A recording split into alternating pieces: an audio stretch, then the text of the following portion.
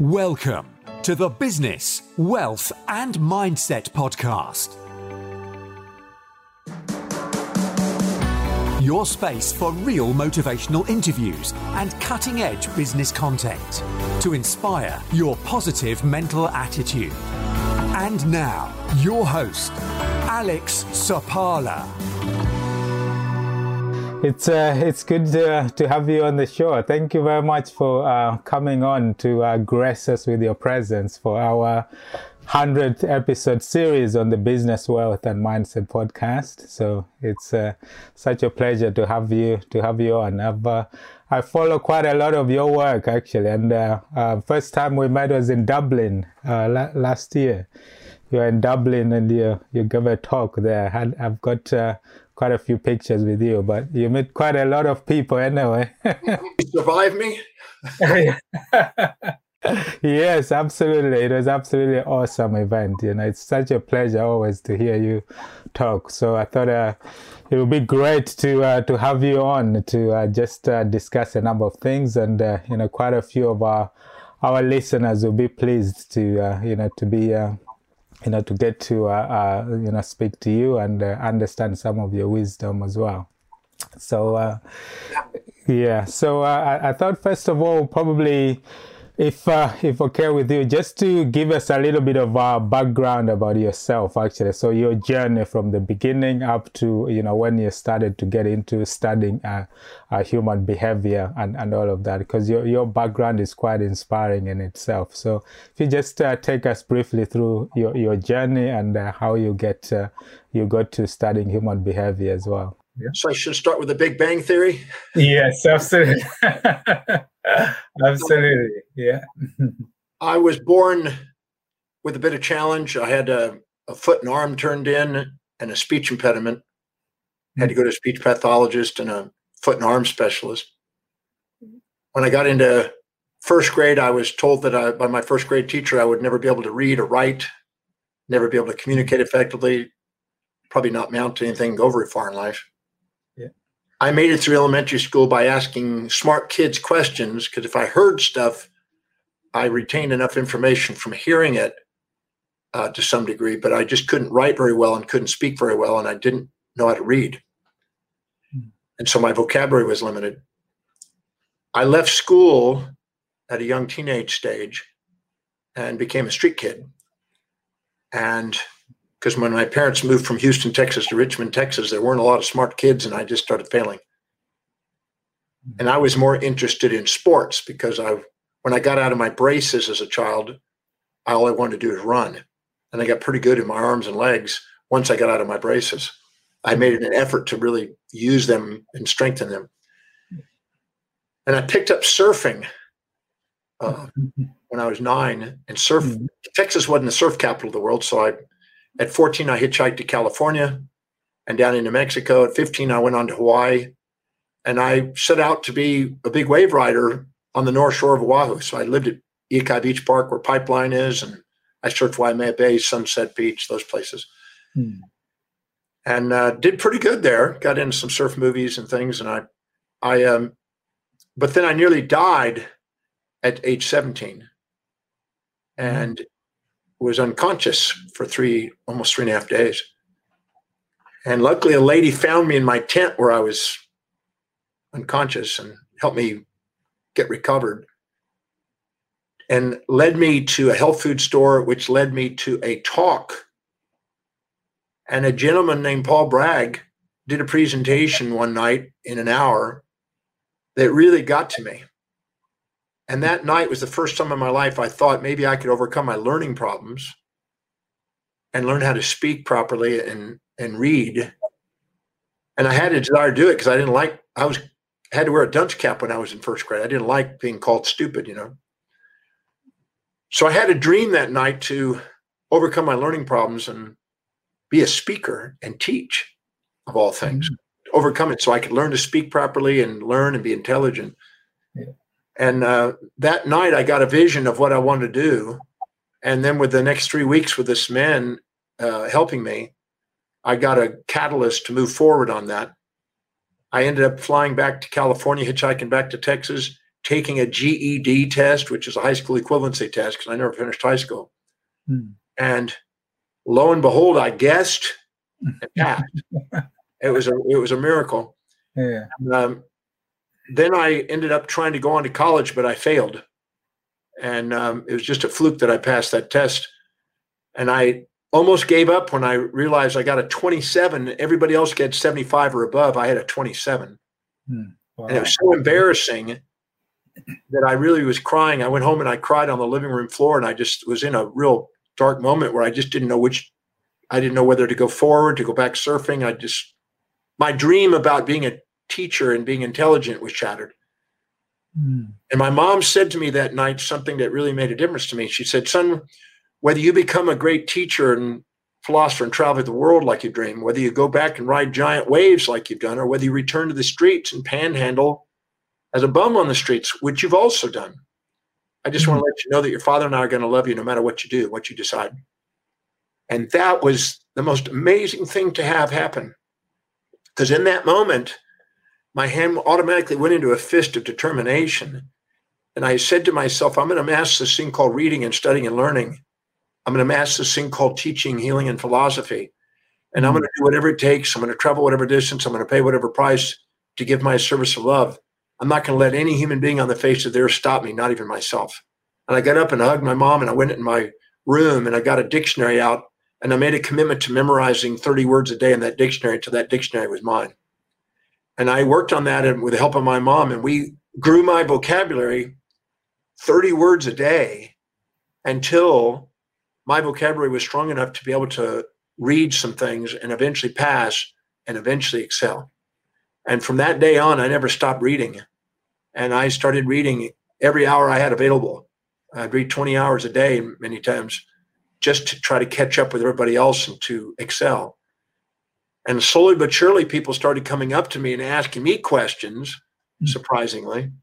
And I started my teaching career. And that led on to when I got to the University of Houston, having 100, 150 people under the trees every day asking questions, which then led to classes 7 days a week in professional school that I taught.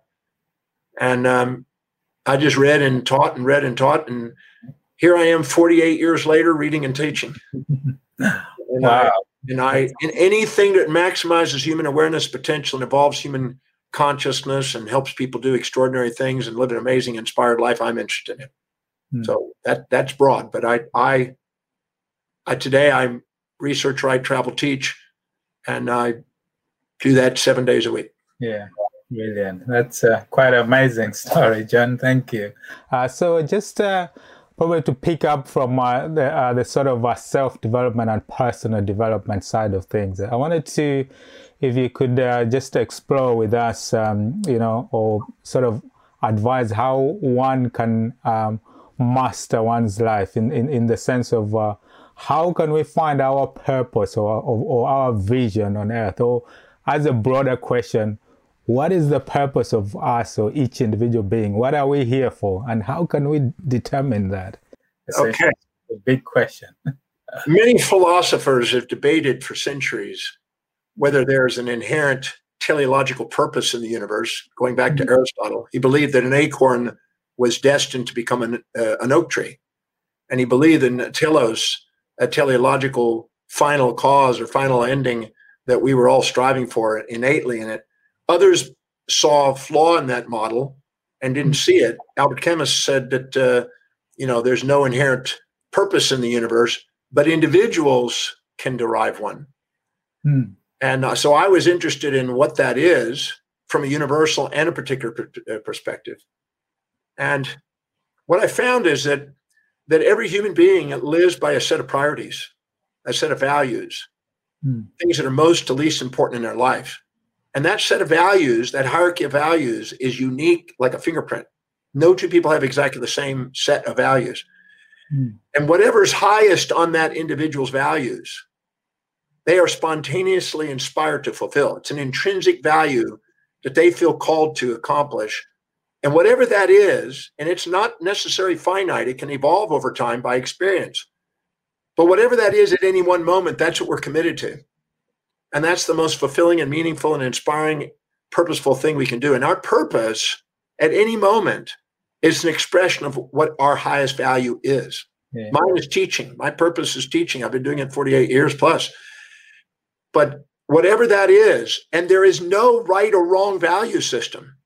Everybody has a unique set of values, and they tend to project their values onto others, think that, oh, people should be like my values. Yeah. But everybody's needed in the equation. Everybody's needed in the society.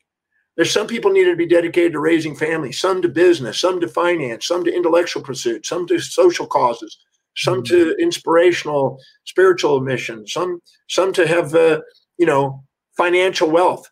Everybody's needed, and everybody, based on their voids and their experiences and what they think they want to fulfill in their life, is honorable.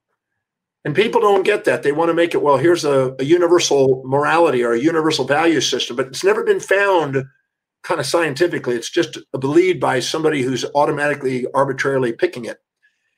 But giving yourself permission to prioritize your life according to what's truly deeply meaningful, that you spontaneously are inspired from within intrinsically to go and take action on a daily basis, and structure it in a prioritized way where it serves other people so you can be compensated and remunerated doing something you love to do that makes a difference and solve problems in the world, is one of the most fulfilling paths I've observed in people who excel, that do great achievements.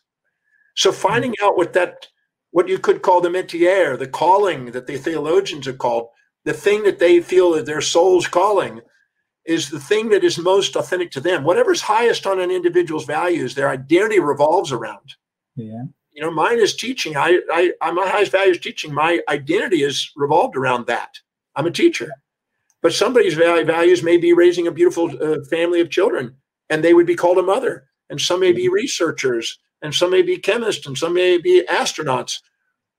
Everybody's needed. Some may be leaders of armies, and generals. Everybody's needed. The world needs everything in order to make it work. And one set of values may be complete complementary opposite to somebody else. So what one's dedicated, the other one is interested in destroying. And that's part of the perfection. Because just like in our body, we need build and destroy, anabolism and catabolism to make up metabolism. Society must have these complementary opposites to make it work. Because that's what gives you support and challenge in your life, which maximally is shown to grow. We need both prey and predator in a food chain. We need both support and challenge to maximize our growth in life.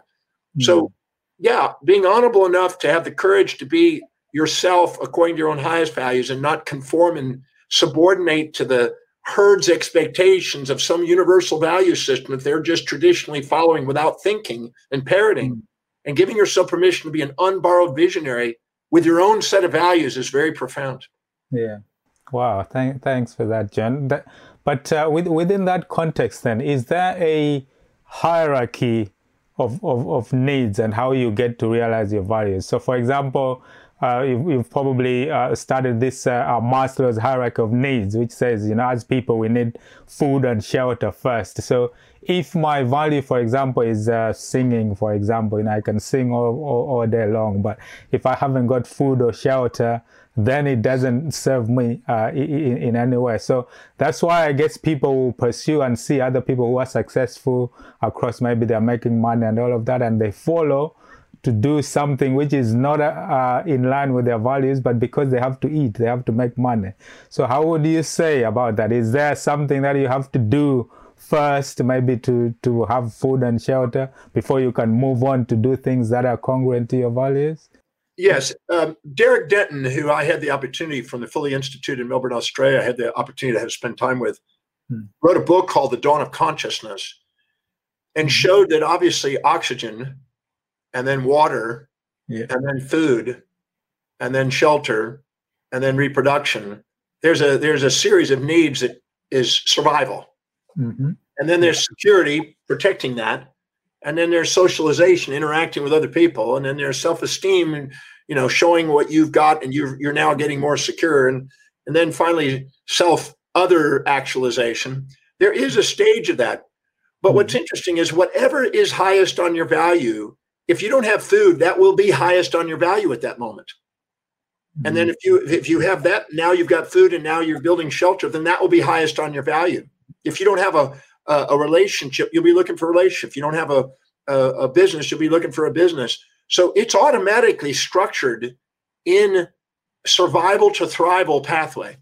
Mm-hmm. And each time you make a step into priority and fill your day with the highest priority actions that allow you to fulfill what's most meaningful and important in that moment, you maximize the journey and increase the probability of growing your self-worth, and also increase the probability of knowing and having confidence that you can solve problems because you're walking your talk and you're confident in what you achieve.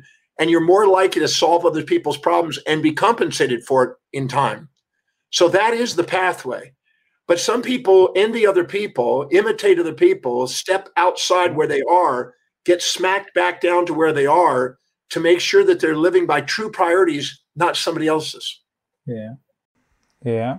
Thanks, John. Thank you. Now, I've heard you in some of your talks, you talk about mental illness and probably learning disabilities. And essentially in the modern day of medicine and all of that, they get to treat mental illness with medicine and all of that. But you've got a different view on the causes and actually how to treat things like mental illness. Can you just walk us through, your way of thinking on mental? The pharmaceutical and medical model is based on chemistry.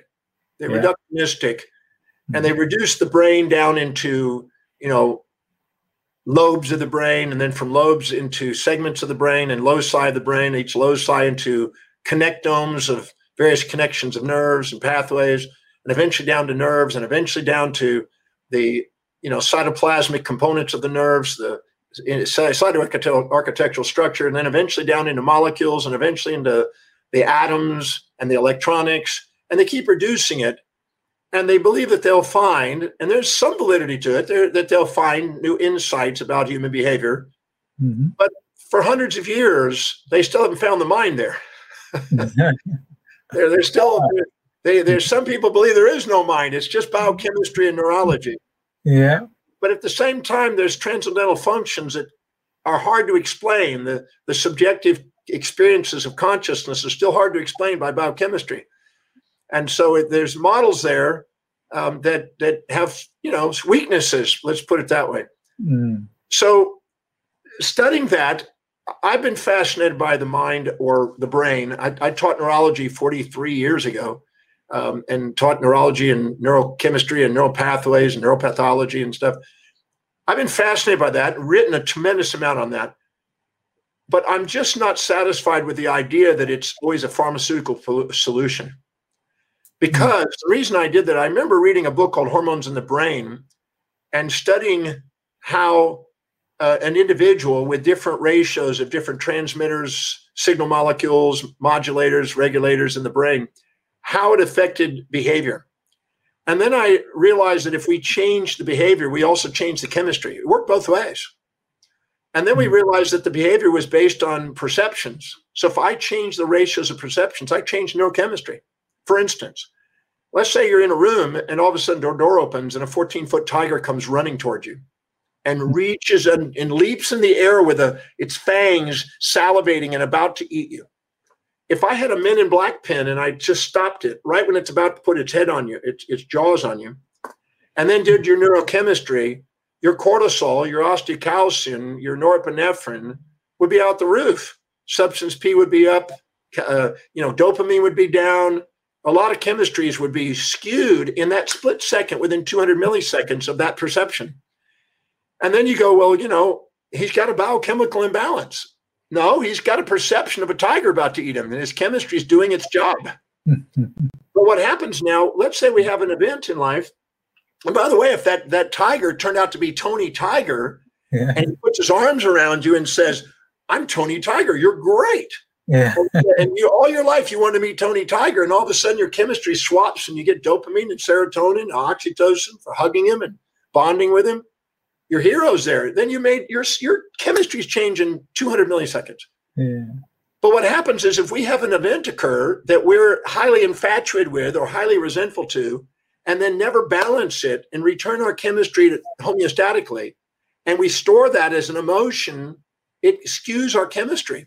And we then want to blame the biochemistry as the cause, but it's actually correlative, not causal necessarily.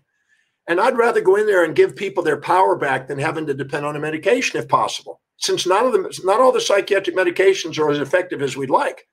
I'd like to go in there and show them how to ask new set of questions, be conscious of what information that was unconscious, become fully conscious of what's there, center their own perceptions, and change their chemistries and stabilize their emotions. And I'm absolutely certain it works because I've been doing it on hundreds of thousands of people. Yeah. Wow. And a lot of people are not taking medications now, and they did when they started. I guess the trick or the thing is in being able to create that event that will change your chemical makeup in the body, I guess, isn't it? Well, every time you change your perceptions, you're changing your chemistry. Yeah. If I started telling you about how great you are and how amazing you are and everything else, your serotonin's going up because your pride's going up. If I started cutting you down, your serotonin would go down. Yeah. And your oxytocin would go down because you wouldn't trust me anymore.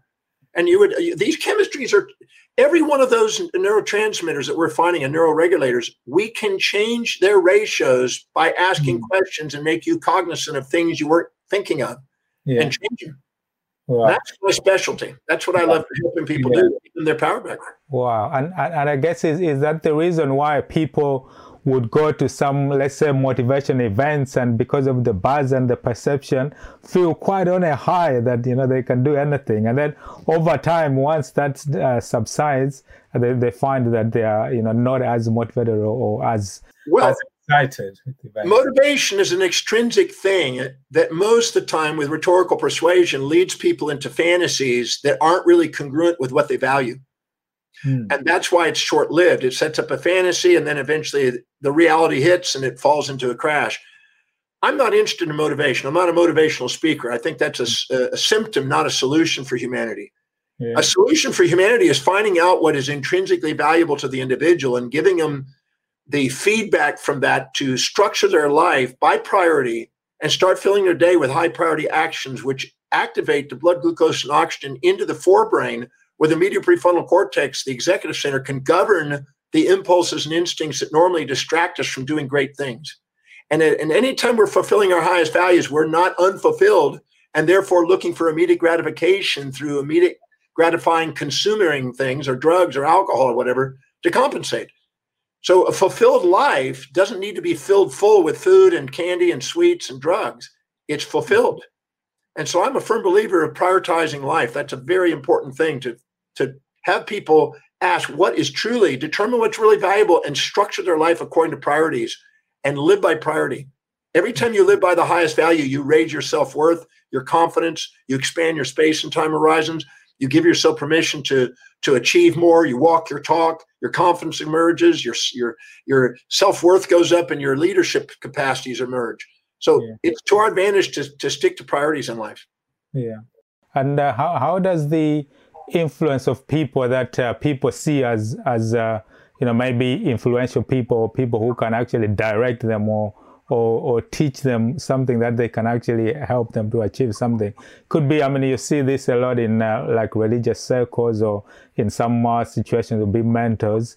And people will actually look up to those people and maybe rightly or wrongly believe that they have something that can help them either become a better version of themselves.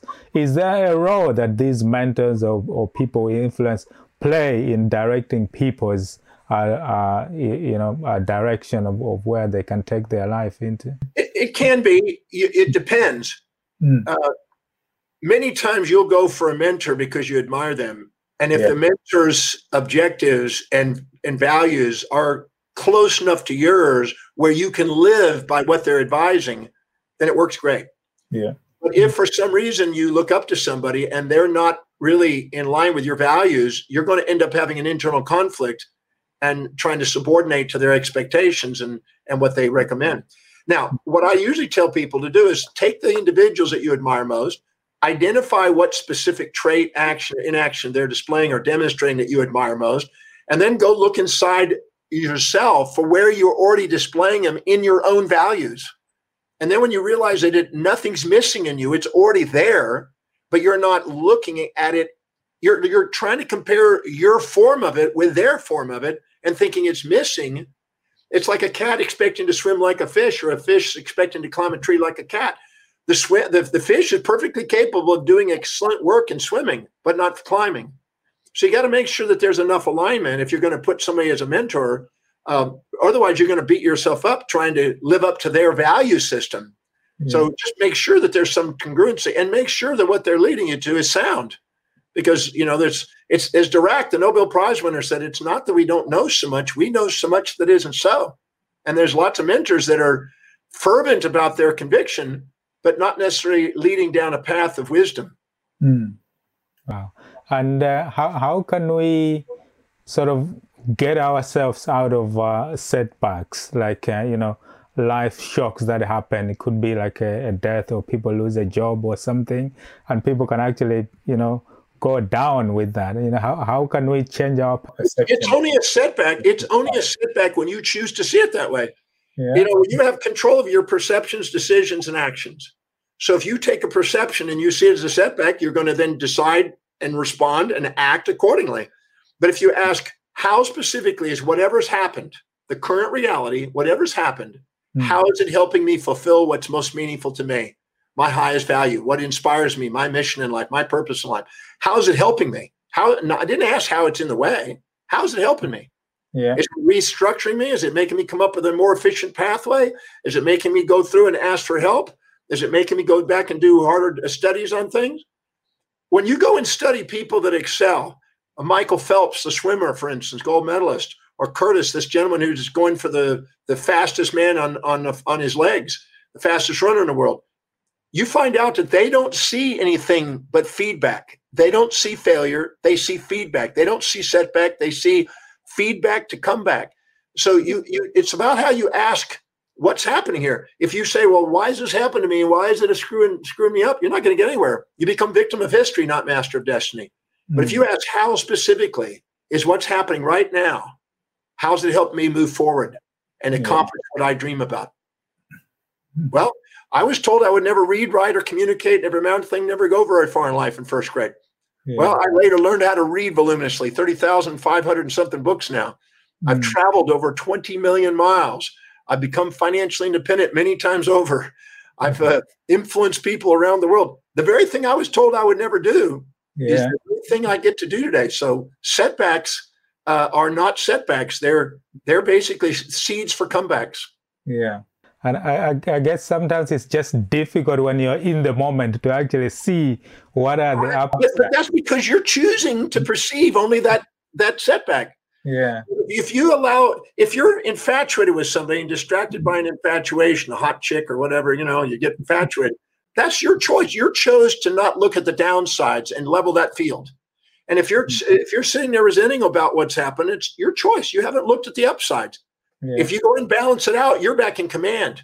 If you're imbalanced, whatever you infatuate with, whatever you resent, whatever you attract or repel from, occupies space and time in your mind and runs you. You're extrinsically run. And people are victims of history that way. They don't empower their lives by doing that. The extract meaning out of our existence is taking and find the mean and center yourself again out of whatever is happening. So perturbations from the external world don't interfere with an intrinsic dream. Yeah. Wow. So if I sort of just give you like a live example, in a way, just a random example, like, I wrote this book, which I was about to launch, and, there was a build up on the marketing and everything. And then come launch day, all the Amazon stuff and everything didn't work. And the launch actually failed. It didn't happen. So in that moment, it's like everything, has fallen apart. No, what happened, Alex, is you exaggerated how that book was going to do in your mind without the strategies to get that outcome. Yeah. I think almost every book author goes through that. Yeah. I have a book that's been out for 24 years now. Mm-hmm. It's now in 39 languages. Yeah. But I think I sold maybe 25,000 copies the first 5 years. Didn't do all that well. Yeah. Then all of a sudden it started picking up in different cities and states as I went around, and then around different countries as I was speaking. Mm-hmm. And then it recently became number one in Lithuania and also in Turkey. It came big in Spain, Latin America. don't even think if it doesn't take off. I've had books not sell but a few hundred copies at first. Some of the greatest classics only sold the first few. It's testing whether you're committed to getting your message out there and never giving up. That's all. Wow. When I launched a book one time, it was so funny. I launched a book and I hired a publicist to make sure I went across all the major cities. And I went into television arts and I went across 48 states with television. I did all that stuff on there. And the publisher didn't have the book on time. So I was going in and supposedly signing a book that wasn't even in the bookstore. Yeah. I spent hundreds of thousands of dollars on a book that wasn't in the store yet. Yeah. Wow. Yeah. You want to choke people sometimes because you're not seeing how it's on the way. But what it is a great story that inspires people later. Yeah. The book does get out there. Yeah. Book sells, and it's a matter of how committed you are in the long term, not about a short-term gratification. Yeah. But I guess sometimes you get to realize, to have that knowledge later, way after the moment has passed, when you've gathered more wisdom and you've understood. Well, that's a false attribution bias, as we say. We stop and look at how many people think about writing a book, millions. How many actually get down to start writing the book? Hundreds of thousands. How many actually finish the book? Thousands. How many actually then publish it? Hundreds. How many actually get the book out there where it sells? 10 people. Yeah. That's the reality. So if you got a book published, Alex, that's a great success. Wow, great. That's a success. Thank you. Thanks, John. So now, just moving into, actually, maybe before we move into the financial empowerment part, you talk about everything being neutral. I guess it's linked to what we've talked about before. So just expand a bit of that, because essentially you're saying whatever happens, if you look at the upsides and the downsides, in the end, everything is just neutral. It's just balanced. Well, nobody knows. Nobody ever knows all the consequences of any human action. Yeah. Mm-hmm. Do you really know of whatever you've done, how many people have been impacted positively or negatively about it? Nobody knows. Yeah. Mm-hmm. What we have is a probabilistic, stochastic interpretation of what's possible. And it comes out 50-50. You got an idea. I can be really dedicated to my mission of teaching, right? And be perseverant in things. And anybody that has similar values to me will look at me and go, he's dedicated, he's perseverant, he's focused, he's disciplined, he's reliable to get that work done and teach and everything else. But you have somebody that has a different value system that thinks about kids and social causes and maybe going to church and things like that. They'll look at me and go, he's pig-headed, he's stubborn, he's inconsistent, he won't do what we think is important. Both of them are true about me. And they'll see what I did positively and negatively. I can't let people's support or challenge, gullibility or skepticism stop me from my mission. I just keep persevering. I chop wood and I carry water and I keep going. And so you can't say that anything is positive or negative until somebody with a value system in a context with a narrow mind labels it and limits it to that context. Now you can label it under that context. But ultimately, think about the things you thought were terrible in your life, and then days, weeks, months, years later, you went back and, God, thank God that occurred. I mean, I almost died at 17, right? I was literally unconscious in a tent. I'd vomited, urinated, and defecated in a tent. A lady found me in my tent. Okay? Took me to a health food store, tried to get some fluids in me, led me to a little store. If I hadn't have died, I wouldn't have met Paul Bragg, and I wouldn't be doing what I'm doing today. There's no doubt about it. We can always look back and we can see, well, that's, I've screwed up because of that event. Or you can look back and go, that's a turning point in my life. It's all perception. It has nothing to do with what's out there. It's your perception of it. Yeah. That's why William James said the greatest discovery of his generation is that human beings can alter their lives by altering their perceptions and attitudes of mind. So I'm not going to label something good or bad. You can make a heaven out of a hell or a hell out of a heaven. And I always say there's, in the mystery of the overall universe, we really don't know. It's an artificial thing that humans have made up. And around the world, as Montaigne and many of others have described, and McIntyre, nobody has a universally ascended value system of morals. Whatever you think is good, somebody else doesn't think so. In South Africa, the president had 9 wives. Zuma had 9 wives. In America, you're put in prison for it. There you're honored as the president. Over here, you're in prison. I mean, it depends on what you think. At one time, royalty had incest. That was normal. You kept the royal line. Now you go to jail for it. So smoking once was the coolest thing in the world at one time. Now people are thinking you're an idiot to smoke. So you have to be careful about universally ascended value systems. Better to look at things and use it to your resource instead of getting trapped and boxing it in with a polarity. Yeah. So essentially there's no right or wrong, but then what's the role of morality in society, or is there such thing as morality? Well, whoever has the power sets the rules. The morality, remember, morality at one time in Catholicism was you're not supposed to eat meat on Friday. And anybody that did, they went to hell. Well, now all the people now it's okay. Now they changed the rules. So all those people that ate meat prior to 1950s, they're all down in the underground. And right, all the people after that, they're fine. So those can change. So whoever's ruling the game, whoever has the power gets to set the rules. Values and moralities always come from those who have the most power to those that have the least power. One's designed by the powerful and ones that are dutied by the unpowerful. And it's all a matter of whether you want to play. If you want to empower yourself, you can change the rules. Yeah. You can change the rules. I mean, look at one time, homosexuality was quiet. Yeah. Now people, it's the thing, and transgender's becoming average. So you find out the things that you once condemned, you find out there's a deeper meaning behind it. So I'd rather not jump to the conclusion of something. I'd rather see it as neither good nor evil. And it's my own limited view to make it good or evil. Good or evil. Wow. Thanks for that, John. Now, just getting into the sort of... Wait, Alex, if I videotape you 24 hours a day for a 1-year period and then edited it, I could make a hero or a villain, a saint or a sinner. I could make virtue or vice out of my edits, couldn't I? Yeah, absolutely. I'm not a nice person. I'm not a mean person. I'm not kind. I'm not cruel. I'm all the above. Yeah. I'm a human being with every trait. I've gone through 4,628 traits in the Oxford Dictionary. I found out I had every one of them. I'm honest. I'm dishonest at times. I'm kind. I'm cruel. So whatever you say about me, in some context, it's been true. Yeah. It's just that I guess we tend to display some qualities more than others at different times. No. We hide those with repression until somebody pushes our button and out comes that expression. Yeah, I see. I guess that's why you'll find some people who people see as quiet, or they never get angry, and at some point it's just a big explosion. Then they explode. 3 months worth of explosion. Yeah. Wow. Yeah. So I don't. All the heroes have a villain inside. All the villains have a hero inside. Nietzsche said that I'm the most violent, I'm most virtuous, and and Machiavelli said I have to play both sides. What do you think a president has to do? He can't be one-sided. He has to be both-sided. Yeah, because the spectrum of values across the world are complementary opposites. And there's a law that governs them called the law of heuristic escalation. And whenever somebody goes and promotes something of one side, people with the opposite side comes in to challenge it.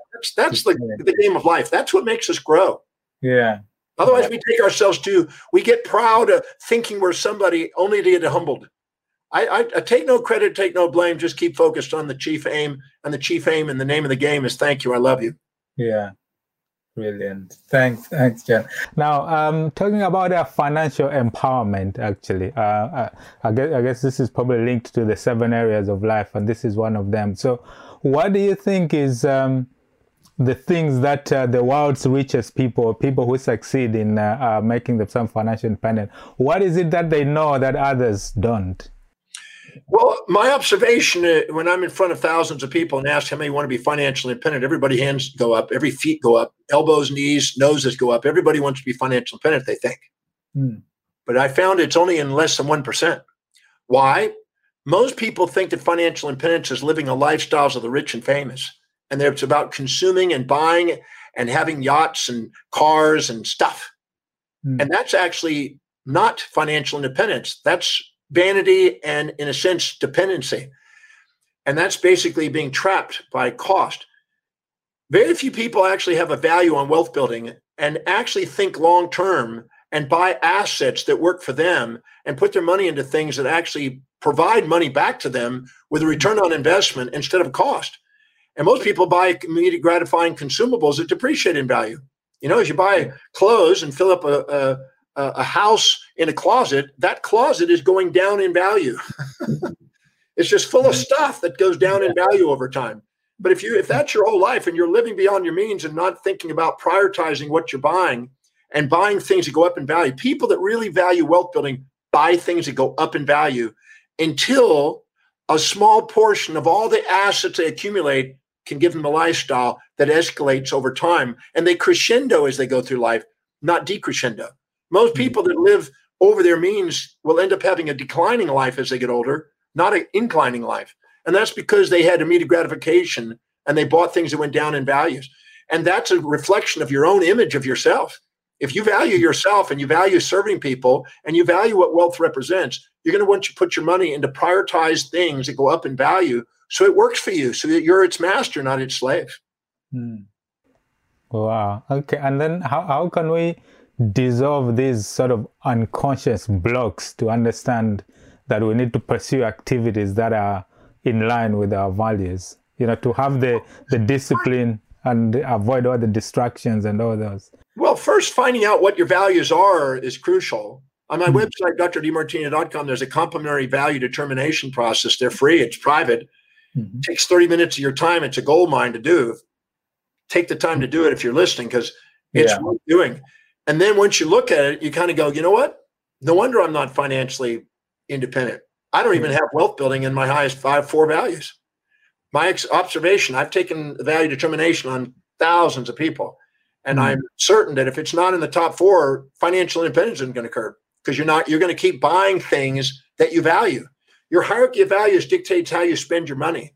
And if you have a higher value on traveling than you do on investing, you're going to take money when you get it and you're going to go travel. If you have a value on buying clothes than investing, you're going to go buy clothes. Whatever you have that's higher on your list is where your money's going to go. Whatever's lower on your list, you're not going to have money for. So your hierarchy of values dictates your financial destiny. So finding out what your values are first and where wealth building is in there is the first eye awakening. You go, whoa, no wonder I'm where I'm at financially. And then you either have to go and raise the value of wealth building, or otherwise it's not going to happen, and lower the shame factor.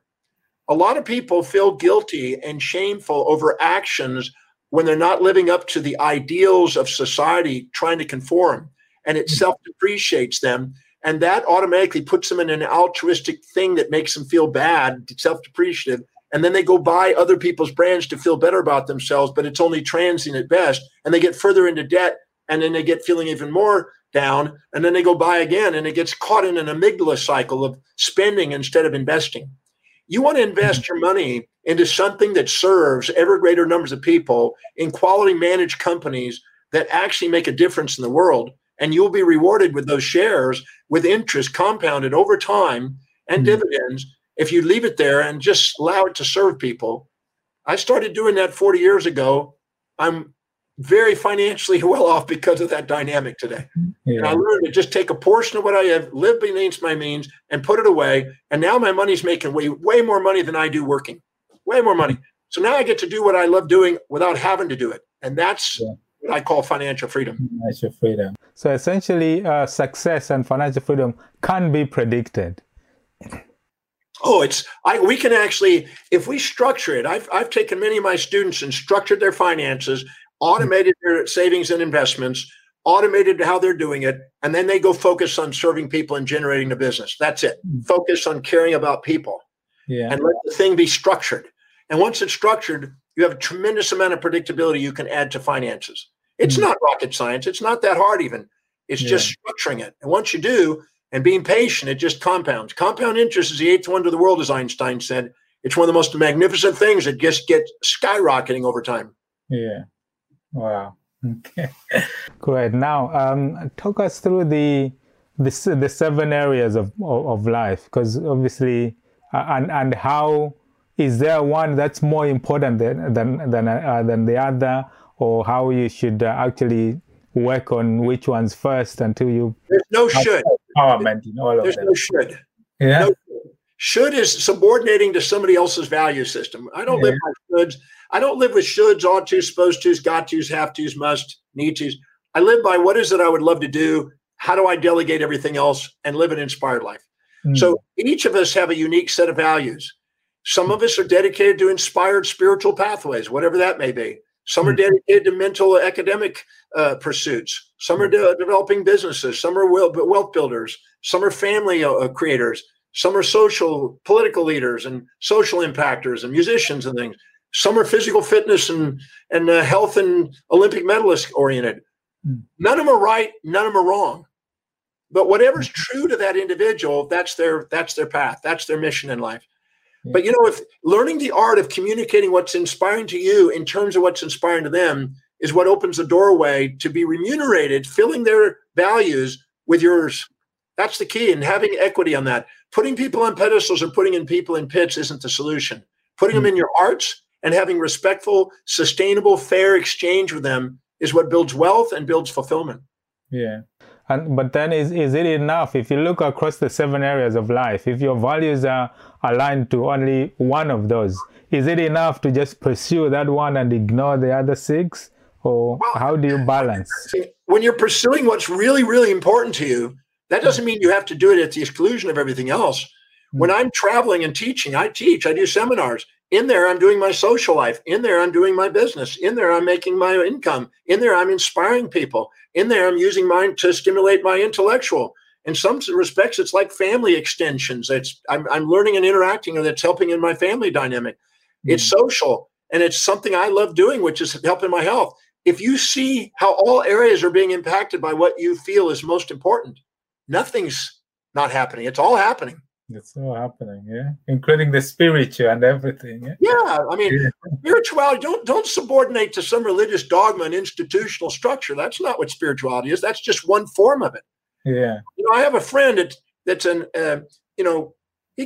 a guy called an adventurer, you might say, adventurist. He had climbed Mount Everest 4 times to the peak. He's climbed the 7 peaks in the world twice each. Mm-hmm. He's walked and hiked to the North and South Pole, and he swam the Amazon River. Okay? This is an adventurist. Yeah. Wow. He's also lived in a community in the Amazon jungle or whatever with people that's never been found, never been seen hardly. Yeah. So he's gone out and he asks himself, what is my biggest fear and how do I conquer it now? And he goes on, and that's his spiritual quest. Conquering his own fears. That's what he calls his spiritual quest. He doesn't subordinate to some anthropomorphic deity that's supposed to protect him in the afterlife. He doesn't sit there and go and prostrate himself down in front of some cubicle building or whatever. Those are different forms of spirituality. It is spirituality. Mine's teaching. You got to give yourself permission. If you're running gold medals and you want to be the fastest man in the world and you want to inspire millions of children to do running, that may be your spiritual path. Yeah. Brilliant. And then what about, the history of religion and everything else that came to be? Because that also has in the sense of influencing people and direction of people, even to the extent of altering their mind and directing them in a particular way, like cults, for example. Yes. Well, I was in a movie called Oh My God, and Peter Rogers produced this movie. And they interviewed a lot of different people from the Al-Qaeda to celebrities to you name it. Ringo Starr, Hugh Jackman, myself, Baz Luhrmann, all kind of interesting people, and religious leaders from around the world in 33 different types of religions. And I wrote in one of the books that they turned the movie into on the anthropological development of religious thought. Mm-hmm. And one thing I'm certain about is that religions emerged in the brain as we've developed the brain from the amygdala and subcortical areas of the brain, where we avoid pain and seek pleasure, and we avoid hell and seek heaven kind of models, to eventually a more abstract mathematical understanding of the laws of nature, the laws of the universe, that's personified as some sort of an intelligence in the universe that's guiding the universe itself, to eventually an abstract and personal structure. There's stages of it. Goes from sort of a shamanistic, animistic stage to a mythological phase, to a metaphysical phase, to eventually a theological phase, and eventually kind of an abstract, concrete, objective phase, just as our brain is developing. And all of them are stages of development that we pass through, but none of them are the final end. You know what I always say, that the divine is not some anthropomorphic deity made up in a human mind to protect them from their fears. And it doesn't happen to have a location or what color or race or creed it may be. The divine doesn't have a limitation, and it's not a Buddhist or a Christian or an Islam. None of those are the box. It's just, those are all phase and pieces of the puzzle, but by no means is that the whole picture. Because most of Aristotelian teachings in his geocentric universe and Ptolemy had an influence on the three major religions, and 5 billion people follow that. But that's ever since the Copernican revolution, the vista of the universe has expanded out to the galaxy and now out to super galaxy clusters and now into a vast ocean of the universe. We have to keep current and live in holy curiosity and not get trapped on stages of development. Wow. Think about it. When you were in elementary school, when you looked in your science class, you saw a little ball, hydrogen up to uranium, a progressively larger atom picture. Yeah. And then you put these little plastic models of with sticks, and you put these little models together. And you thought, my God, an atom is a little ball. And then you start out and you go to high school and you find out, oh, the Bohr model, it's got electrons going around a proton and neutron, and it's like a little solar system, but it's sort of like shells, like kind of a ball. And you're taught a little bit more abstract idea. Then you go to college and you find out, wait a minute now, it's quantum numbers, it's probability distributions, and it's not even actually a real electron there. It's a point charge that has no space or time occupation. And so it's just a probability. It's a mathematical game. And then you go on to professor and become a doctor and professor in physics, and you go, well, there's flaws in the model. It's a useful model, but it's got flaws in it. We really don't know what it is. And it's like a surging web of interpenetrating fields in a quantum field. And then it goes all the way to abstraction. We don't know. So we had to be taught the illusion in elementary school until we're ready for the truth. And the same thing in religion. We have to be taught the illusions until we're ready for the truth. And the divine can't be put in a box. Man wants to do that so he can relate to it. That's all. Yeah. Wow. So I guess, do you think there's still a telos out there that we don't know about? Is there something that we could still discover, even around the mind, around the values and everything else? Absolutely. Yeah. I mean, I have been blessed for 48 years teaching and everything else, and I've run across some really bright people along the way in different fields, in anthropology and chemistry and mathematics and exobiology and space and astronomy. And whenever I meet these amazing people that are at the cutting edge of their field, I ask them, whenever you're finding cutting edge information, send it my way. So I'm getting information daily coming in from some of the great minds. Yeah. And I read it and try to just keep current in my own capacity and try to have more of a polymathic approach. Otherwise, I'm over-specialized and not adaptable. And in the process of doing it, we're constantly breaking barriers. The 4-minute mile has been broken. Well, so in every field, we just push back human beings. The Homo erectus, 200,000 years recently. We push back Homo sapiens now, another 50,000 years recently. We're finding that we're much older than we thought. We've been around. There's more civilizations than we imagined. It's constantly evolving. And religions we're finding are also, without a doubt, there's a syncretic development of layer upon layer of sediments of religious understanding sitting on top of older constructs that have become more integrated as they go on, from polymorphic to now monotheistic kind of ideas. There's an evolution there. When you understand it and you study it, you understand it and you realize that we're here to live in holy curiosity. We're here to continue to ask questions, because whatever we know, there's always going to be an unknown beyond it. So if we stagnate that growth and now go, well, that's it, we automatically stagnated our evolution. Yeah.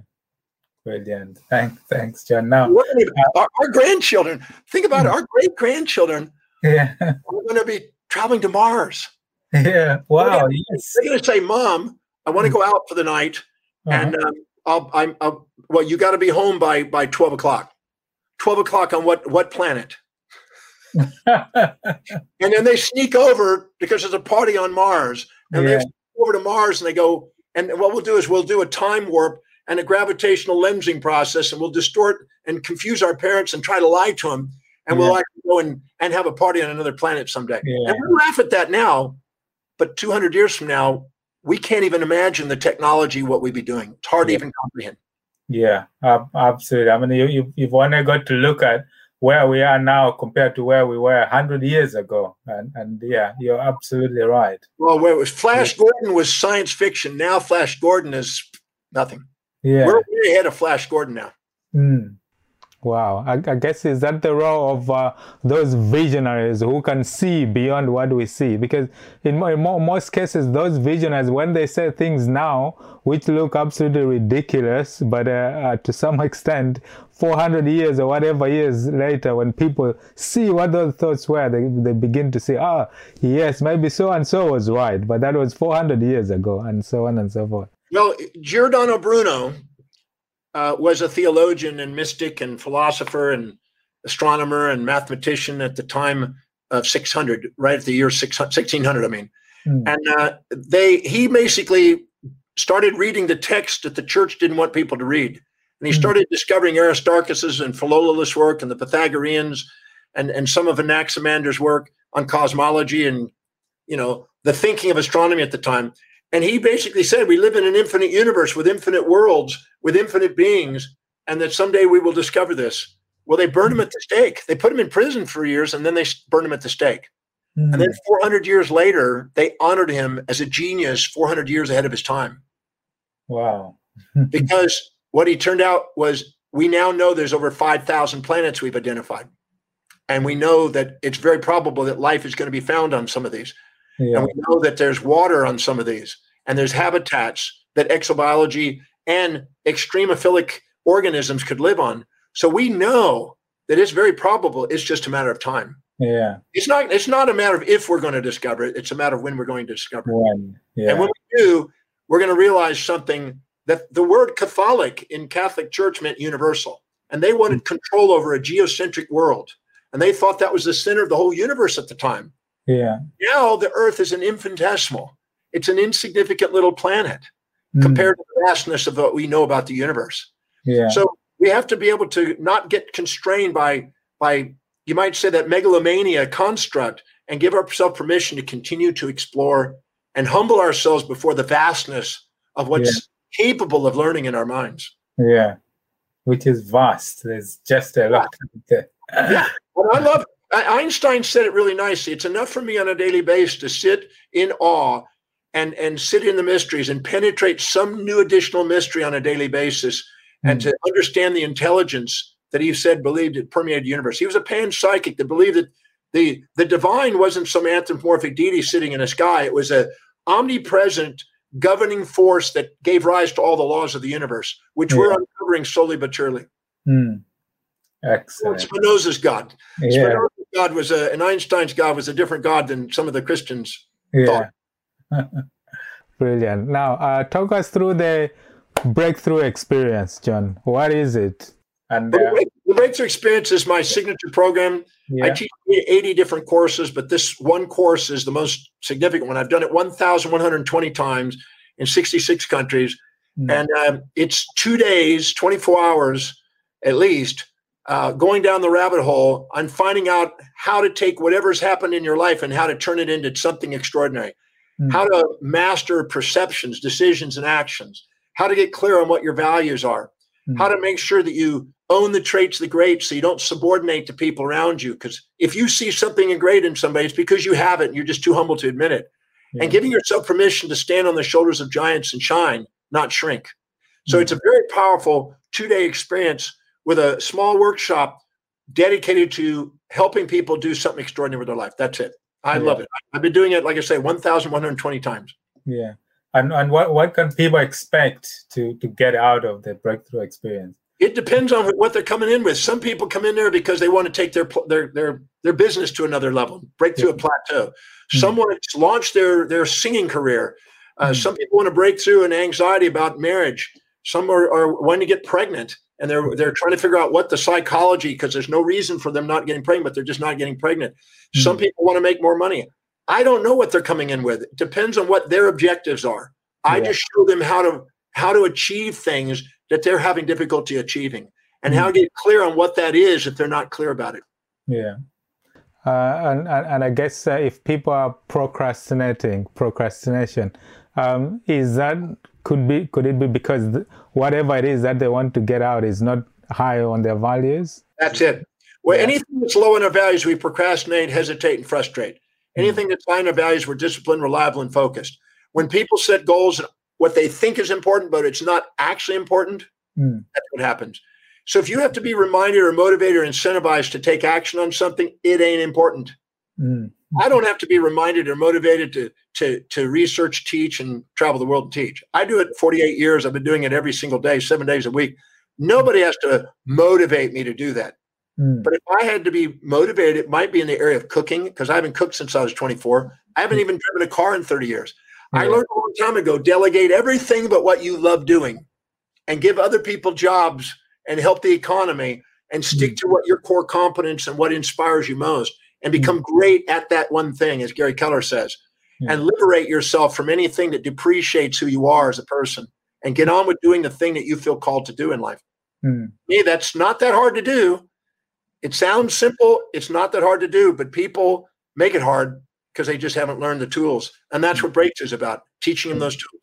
Teaching those tools. And I guess for people in the sense that everything is linked with their health, wealth, and nutrition and everything, all those things are important in the personal, the personal development and success and financial empowerment. Everything is linked, isn't it? Like for someone to be in good health and live a good life.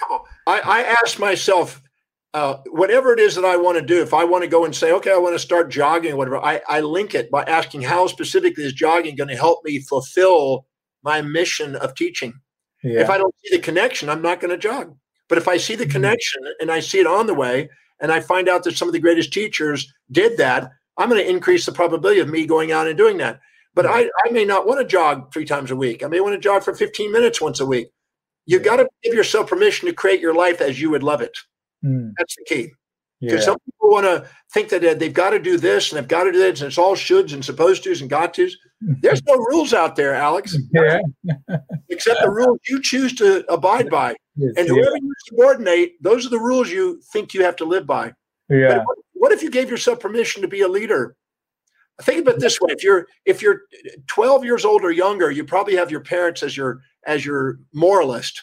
Do what we say, or otherwise, going to get spanked or something, okay, or punished or something. But then when you get into elementary school, to junior high or high school, you don't always listen to your parents. You start letting peer pressure influence you. And then when you get out of high school, you don't always listen to your parents. You start doing your own thing. Once you get a job, once you get your own apartment, you start thinking, well, think about it, Mom. Thank you. And then your boss may become your leader. And then you eventually go, you know what, I'm going to start my own business. And now I don't have to work for a boss. I don't have to subordinate to a teacher. I'm not having to always listen to my parents, although I may, if it matches what I'm wanting to do. And then all of a sudden you realize, you know what? I'm the real leader of my thing. Now I've got a government of the city, the state, the nation, the world, and the industry that I'm subordinating to that's now my ruler.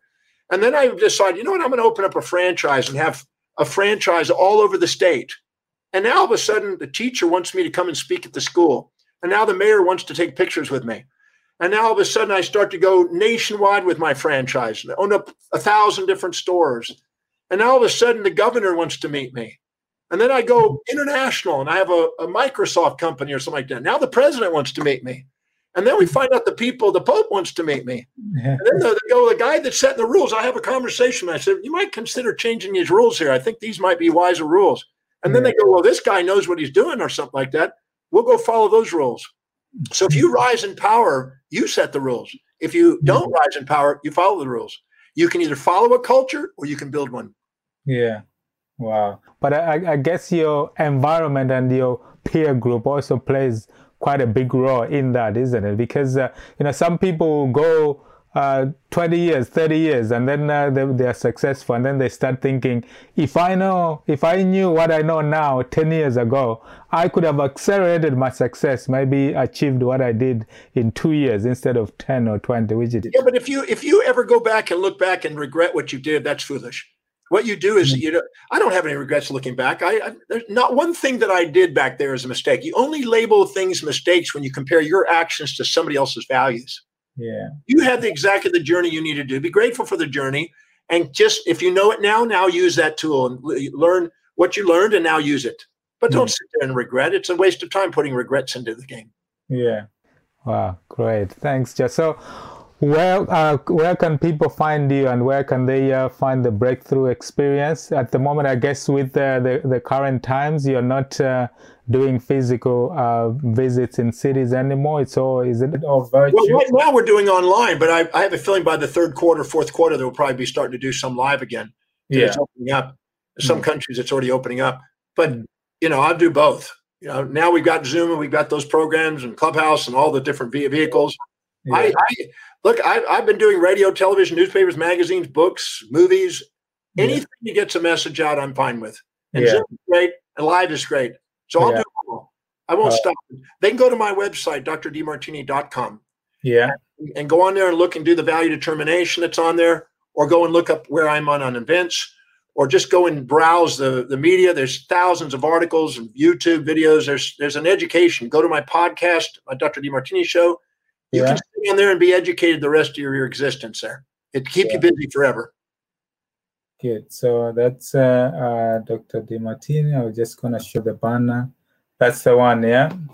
Yep. drdemartini.com. Brilliant. So, John, it's been an absolute pleasure. I mean, you've got it's a lot of golden nuggets there, a lot of information. I'm sure I can spend the whole day speaking with you because, like you say, teaching and inspiring people is one of your highest values, and it's absolutely amazing to hear you speak. Like I say, I follow you. I hear a lot of your teachings, and I'm looking forward to getting on the breakthrough experience with you as well. So I'm sure we'll meet again very soon. But it's been an absolute pleasure you joining us on the Business, Wealth and Mindset podcast, and I'm sure hopefully we'll get to catch up with you again at some point. But it's really been an absolute pleasure, and thanks for coming. Thank you for the interview, and thank you for the time together. We had some fun. Yes, anytime I can be of help on your interview, just let me know. You do it. And I look forward to meeting you, in person at one again. Definitely. Thanks for that, John. Enjoy the rest of your day. Yeah. Thank you. Thank you so much. Yes. Thanks. Bye.